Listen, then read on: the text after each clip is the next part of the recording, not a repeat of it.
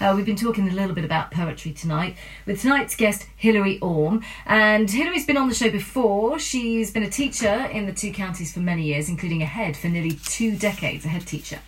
Since her retirement, she's taken up writing. She's written a couple of children's books, and she's a poet as well. You can look her up on Amazon.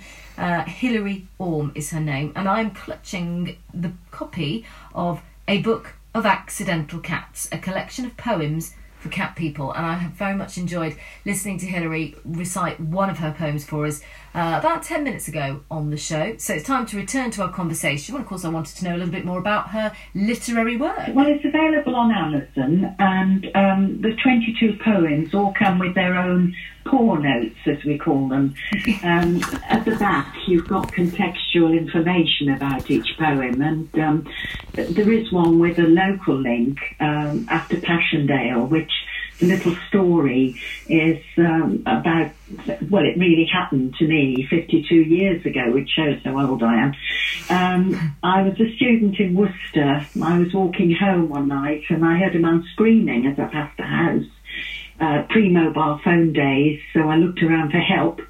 A neighbour at that moment came out and said, "Don't worry, the man had been shell-shocked during the war." Now, as it was 1968, I thought, oh, World War II. But in fact, he fought at Passchendaele in 1917. And that trauma had carried him with him for 50 years. And his memory had really carried it in the worst possible way. But the memory of his suffering has carried with me for 50 more years. So on the centenary of the battle, I wrote a poem for him and all the soldiers of all nationalities who fell there. So I called it After Passchendaele. And will you read that one for us? I will do that now. Thank you. After Passchendaele. As a student working late, I'd pass out by the southern gate, my homeward path along a track, past tidy terraces back to back. At one, I'd stop beneath a tree where a brindled tabby greeted me. She rubbed against my legs and purred, but ears and whiskers suddenly stirred as she heard a haunting sound. A sobbing, yelling rang around that peaceful part of Worcestershire. Far from war, far from fear. He'd rant and rave, and then he'd cry, "Why did they not let me die?" Then raging to his wife he'd call, "Why did I alone not fall?" For he had fought at Passchendaele, and he had lived to tell the tale of where many of his comrades fell in that blood-soaked quagmire hell. Now, as I lean upon my fork and watch my tabby slowly walk on good dark earth between the rows of cabbages and potatoes, I stand and dwell on his sacrifice, the lives we lost at such a price, the debt that every person owes, for it is in peace that prosperity grows.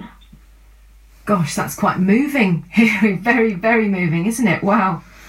Well, I think poetry should be more about painting pictures with words. It should be about evoking emotions. And that one today, I think, is still pertinent because you look at pictures of Syria as it was before its conflict and now, and realise that those people have lost more than their buildings. They've lost hope and a future.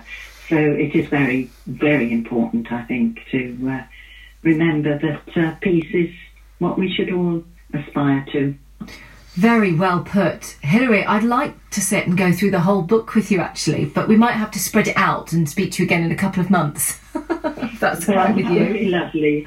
And thank you for contacting me about it. I'm thrilled to have the book, and I'm very, very impressed with the poems. You probably write all sorts of poems, but I really enjoy a poem that does rhyme and tells a story. That's very... Yes, I'm an old-fashioned poet, I'm afraid. Well, I'm obviously an old-fashioned poet fan then. Super to talk to you, Hilary, and good luck with the book. So on Amazon, A Book of Accidental Cats, a collection of poems for cat people by Hilary Orme.